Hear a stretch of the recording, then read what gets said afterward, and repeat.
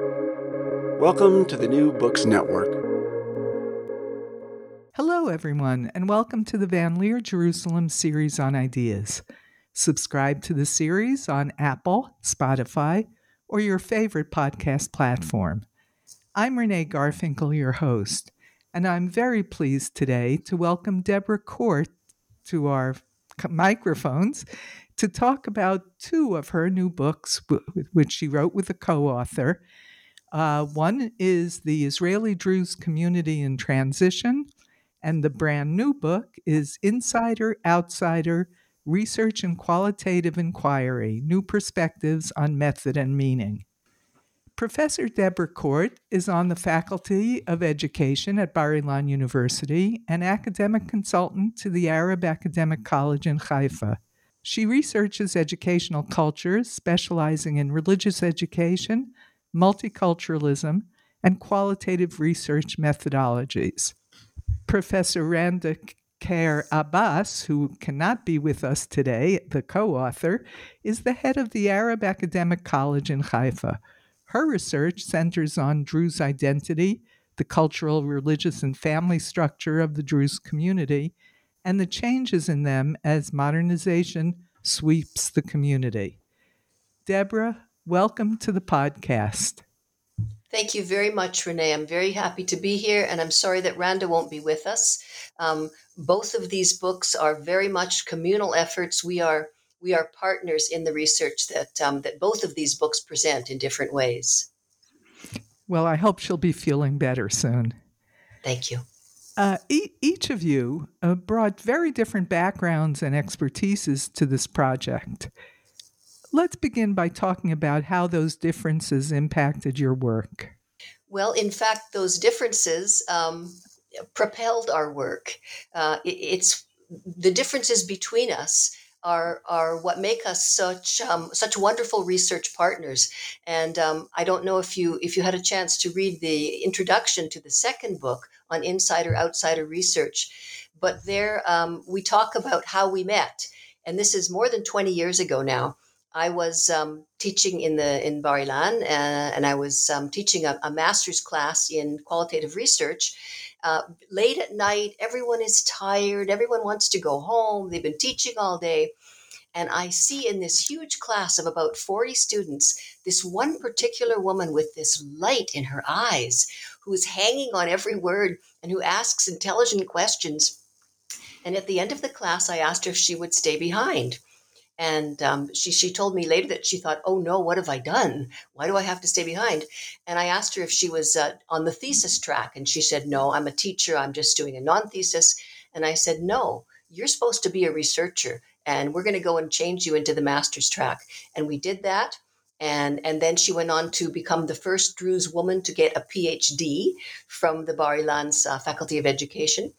And already in her master's study, she was doing what she loves to do, which is try to understand better her own community and present it to the world. She did that in her master's thesis and then in her PhD thesis. And then from that point, we became, first of all, very good friends and research partners. And the first book on the Druze community is based on a research grant we got from the Ministry of Education, who put out a call for researchers to research what they called the generation gap in the Druze community, and we see it a little differently, as you've seen in the book, that it's not so much a gap as a bridge between the two generations. So maybe I'm answering too much to one question, but that's sort of the background of how we work together. Well, your choice of subjects, the two of you choosing the subject, couldn't be more timely because we live in this age of identity politics, and people do have complex, multiple identities. What did you set out to examine? I'm particularly interested in the 3 levels of identity that you looked at. Okay, so we first of all, when we did the big research, which involved a lot of people, 60 people of sort of parental or almost grandparental age, and 60 younger people in their late teens and 20s, the Ministry of Education wanted to know what kind of gap is there in the identity, in the beliefs, in the goals and aspirations of these two groups of Druze people in such a changing time when the Druze are being propelled into the modern world, kind of like it or not. Um, I think I would say that we discovered these identity levels rather than that being our goal. We set out to find this gap, and we didn't exactly find a gap. We found people with overlapping identities that are certainly shifting as the generations move along. But as you see in the book, everyone's first identity is Druze, even if they're completely unreligious.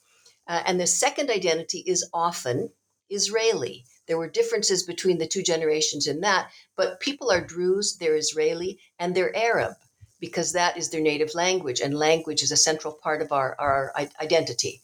So we didn't exactly set out to look at these levels, but it's kind of what we found.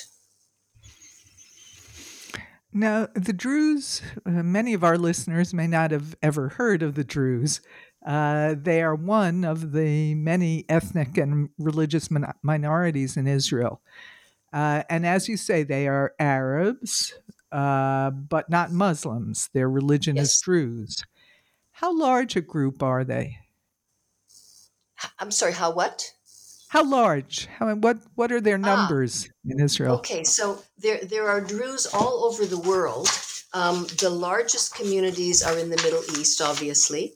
I'm trying to put my finger on the latest numbers for Israel. I don't have them in front of my actual fingers, but it's a few. Wait a second. Okay, today there are approximately 143,000 Druze living in Israel, which is 1.6% of Israel's total population. That's as of 2019. There are Hmm. also Druze communities in Syria, Lebanon, and Jordan, as well as smaller communities in places as far flung as Australia, Canada, various European countries, and even Latin America. So this is not a huge group of people by any means, which makes it even more remarkable that they, despite changing times and modernization, they continue to be Druze. These are not people who are converting away from being Druze or intermarrying. This is a tightly knit community, which is fascinating because really, up until now, up until the last couple of generations, it's been their religion that has held them together. And the religion is going, let's say, underground. Fewer and fewer people actually call themselves religious, as you can see in the book, because being religious, especially for women, means following certain rules that are harder and harder to follow in the modern world.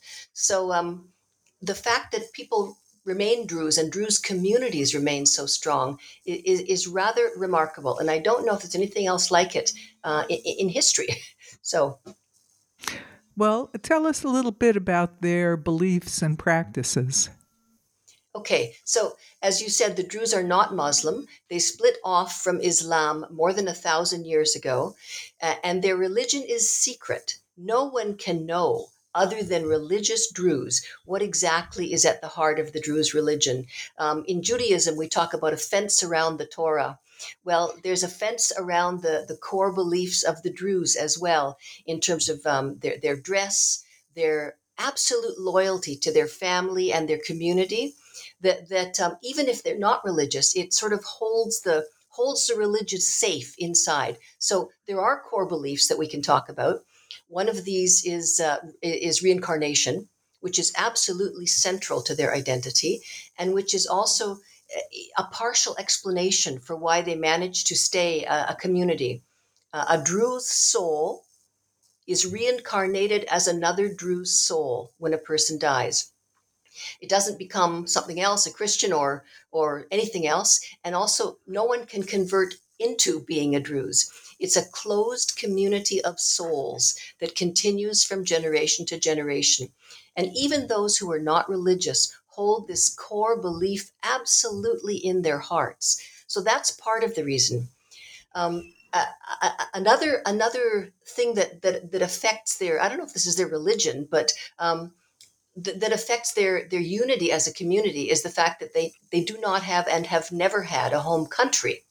So they've always been beleaguered and besieged. And so part of their, and this is kind of a religious belief, part of their core beliefs is that they must protect one another, the protection of the brotherhood, they call it, against all of these opposing forces around them. You can't really say what their religion is. They revere family and community. They believe absolutely in reincarnation. But the core beliefs of the religion are not revealed unless one is actually a religious Druze, and there are fewer and fewer. There are fewer and fewer religious Druze, or fewer Yes, and fewer no, fewer and Druze fewer in, religious Druze, which right. is all the more remarkable that the Druze marry the Druze. They continue living in their communities. They continue doing the fence of values around their religion, like taking care of their parents and staying loyal to their communities. That is absolutely what's holding them together. One of the questions we ask at the end of our book is, how long can that go on? How long can, when people are not keeping the dress code, for instance, especially women, how long will the community be able to sustain itself? And when there are fewer and fewer people who actually know the core beliefs and practice them, how long will it last? Can it last? Will the values be enough? That's, I think, the big question with which we end that book. Does the community allow people to marry out? No, I understand absolutely not. There's no Uh-huh. marrying out. There's no marrying in. There's Right. no sex before marriage. These are sacrosanct values, and they protect the community. Mm-hmm. Yeah. I was really intrigued by the integration of the identity variables. People define themselves as Druze Israeli, Mm-hmm. sometimes Israeli Druze, uh, and their language is Arabic Hebrew or Hebrew Yeah, Arabic, yeah, depending. And it just seems so seamless for them, whereas for example, the Israeli Arab Muslims seem to have a much harder time integrating all the aspects of yeah. their identity. Now, why do you think that is? Okay. Well, certainly a big part of that, probably the major part of that, is that the Druze serve in the army. The Druze, because they have no country, are loyal to whatever country they live in. They're loyal to their homeland. The Syrian Druze are loyal to Syria. The Israeli Druze are absolutely loyal to Israel. Sometimes they even Randa calls herself a Zionist. And Right. because they serve in the army and are integrated in that way, and because they are very, very patriotic, I think that's at least part of the explanation. Hmm. And you think that happened because they didn't have a homeland ever in the 1,000 years since they Yeah, split from Islam?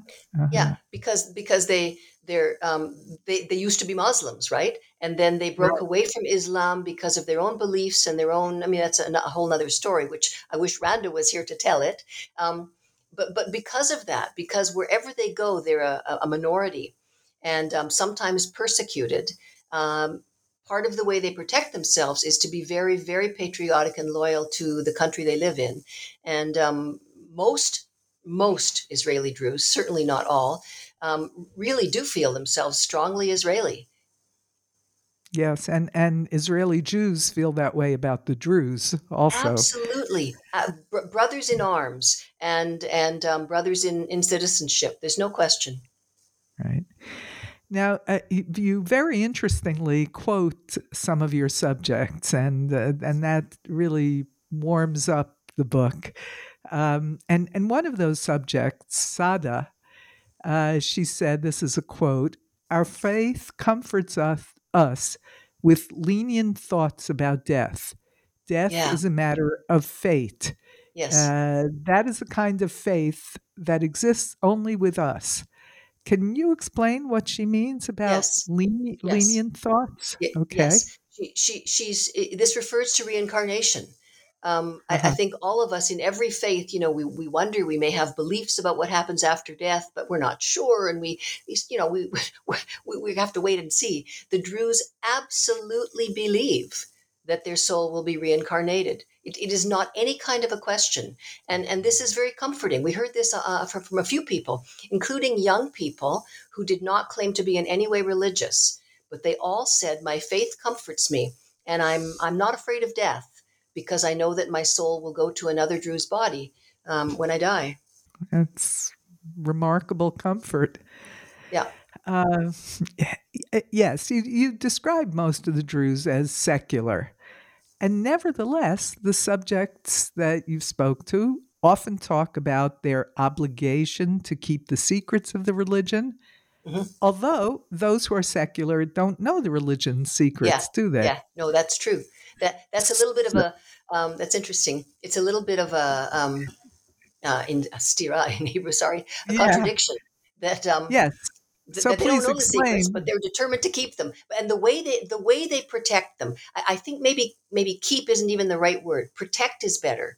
And the way they protect is by holding to the values, which is only marrying Druze, not having sex before marriage, being extremely loyal to the community and to the extended family. This is that fence around the secrets. So even if they don't know the secrets, they're protecting them by staying Druze and protecting their Druze community.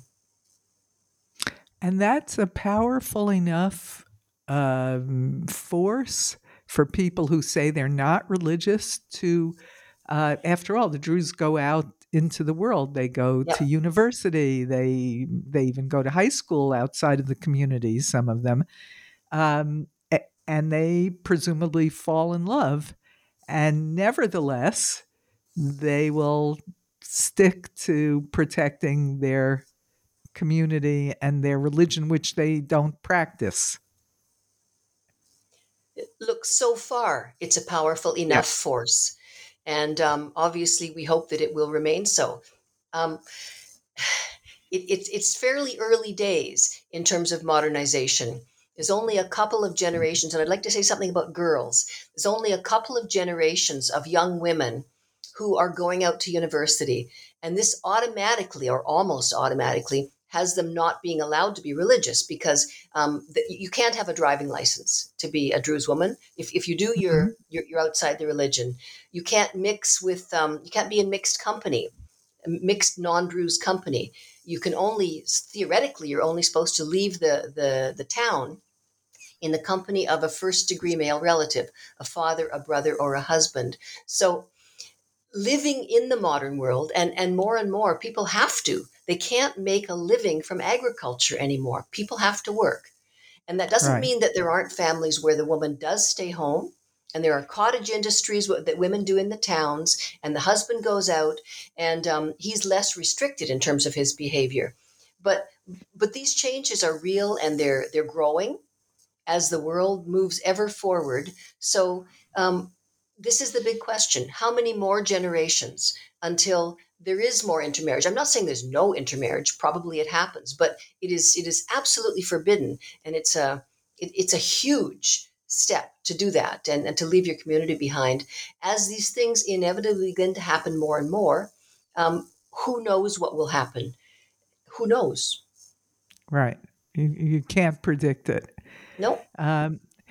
Let's look, while we're on the religion topic, let's look for a moment at the issue of religious fundamentalism. Now, all over the world, one inappropriate, one problematic response to the threat of modernization has been religious fundamentalism. Is that found in the Druze community? No. There's absolutely not. There are certainly people who are deeply religious and who follow all the rules, but I don't think that's called fundamentalism. No. Well, that's surprising in itself. And your research focused on the differences or agreements between the older and younger generations, and you found a remarkable level of agreement in values. Yes. How do you explain that? To what do you attribute that? Well, I think it's explained by the history of the Druze, by the fact that they've been a closed community, not only through their belief in reincarnation, a closed community of souls, but also because they don't have a homeland.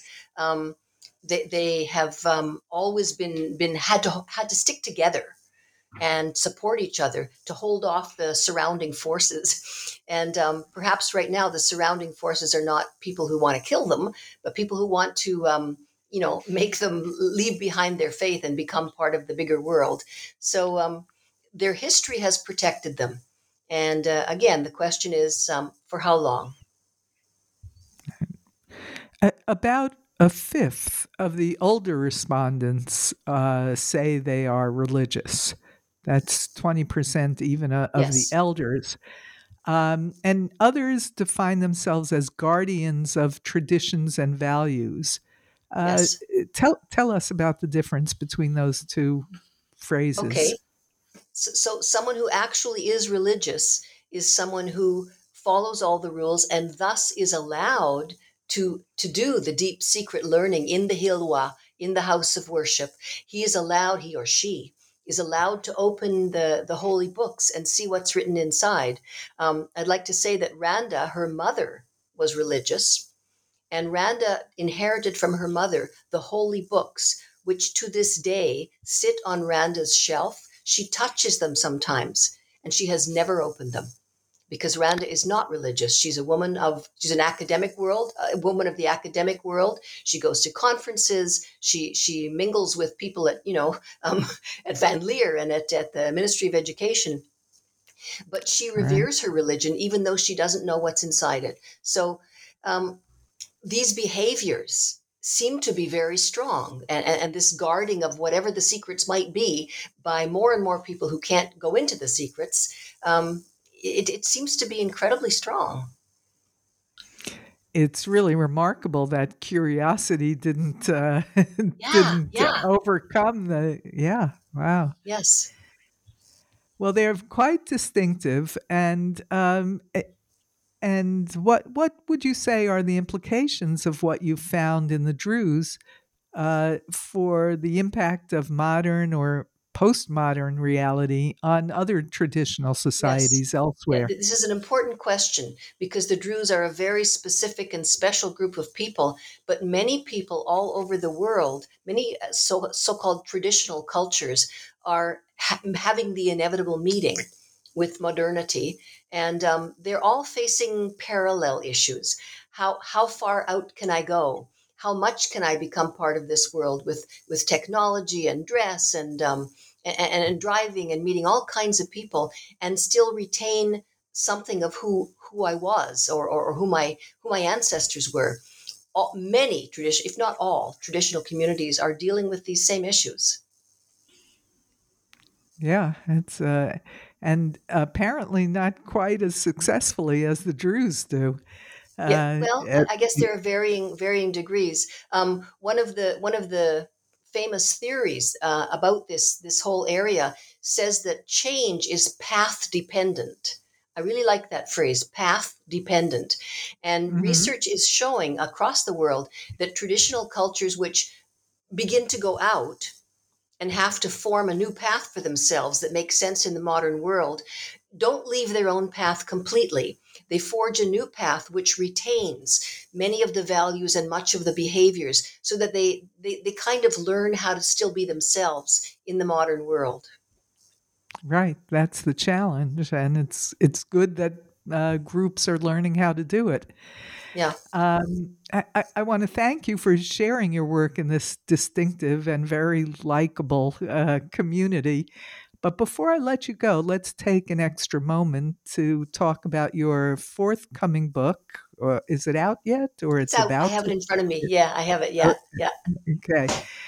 Insider Outsider Research in Qualitative Inquiry. Yes. Now, I'm guessing that this book emerged from your experience in working on the Drew's book, Yeah, but maybe it I'm wrong. absolutely did. Yeah. And that's why I said that these two books are kind of companion books. And what we do in the second book, Insider Outsider Research and Qualitative Inquiry, is we try to derive from our own experience of this large study methodological implications for the whole business of and we call it a research partnership, where one person is an insider to the culture being studied and the other person is an outsider. Not just there's a lot of insider outsider research where a group is put together, because you want somebody on the inside and you want somebody with the academic knowledge. We call ourselves partners because we're deeply connected, Randa and I, and we've been working together for 20 years. And we think it's a special kind of relationship with implications for others who want to study culture. Culture is amazingly complex, and you can see things from the inside that you cannot see from the outside, and vice versa. And one Right. of the fascinating things we detail in this book through examples of our various studies is that Randa understands things implicitly that I would never in the world be able to understand. And also sometimes she's blind to those things because she's too close to them. And I sometimes have an outsider view that allows me to ask questions that she wouldn't think to ask because things are so obvious. And the combination of these two kinds of knowledge and these two kinds of viewpoint, together with deep discussions as we do our studies, has, I think, enabled us to come to rich understanding of the Druze culture, which neither an insider alone nor an outsider alone, I think, could have come to. Well, that's really very wise. I think that clearly corresponds to common sense, that someone who is embedded in a group is both more able to deeply feel what's going on, but maybe can overlook what's going on compared to the outside view. So it's really a brilliant combination, and it sounds like it's been a very productive and enjoyable partnership. Yes, and it continues to be. That's great. Well, I wish you a lot of luck with both books, and thank you very much for coming on the show today. Thank you, Renee. It was a pleasure to talk to you. And thanks to our researcher, Bela Pasikov. Bye-bye.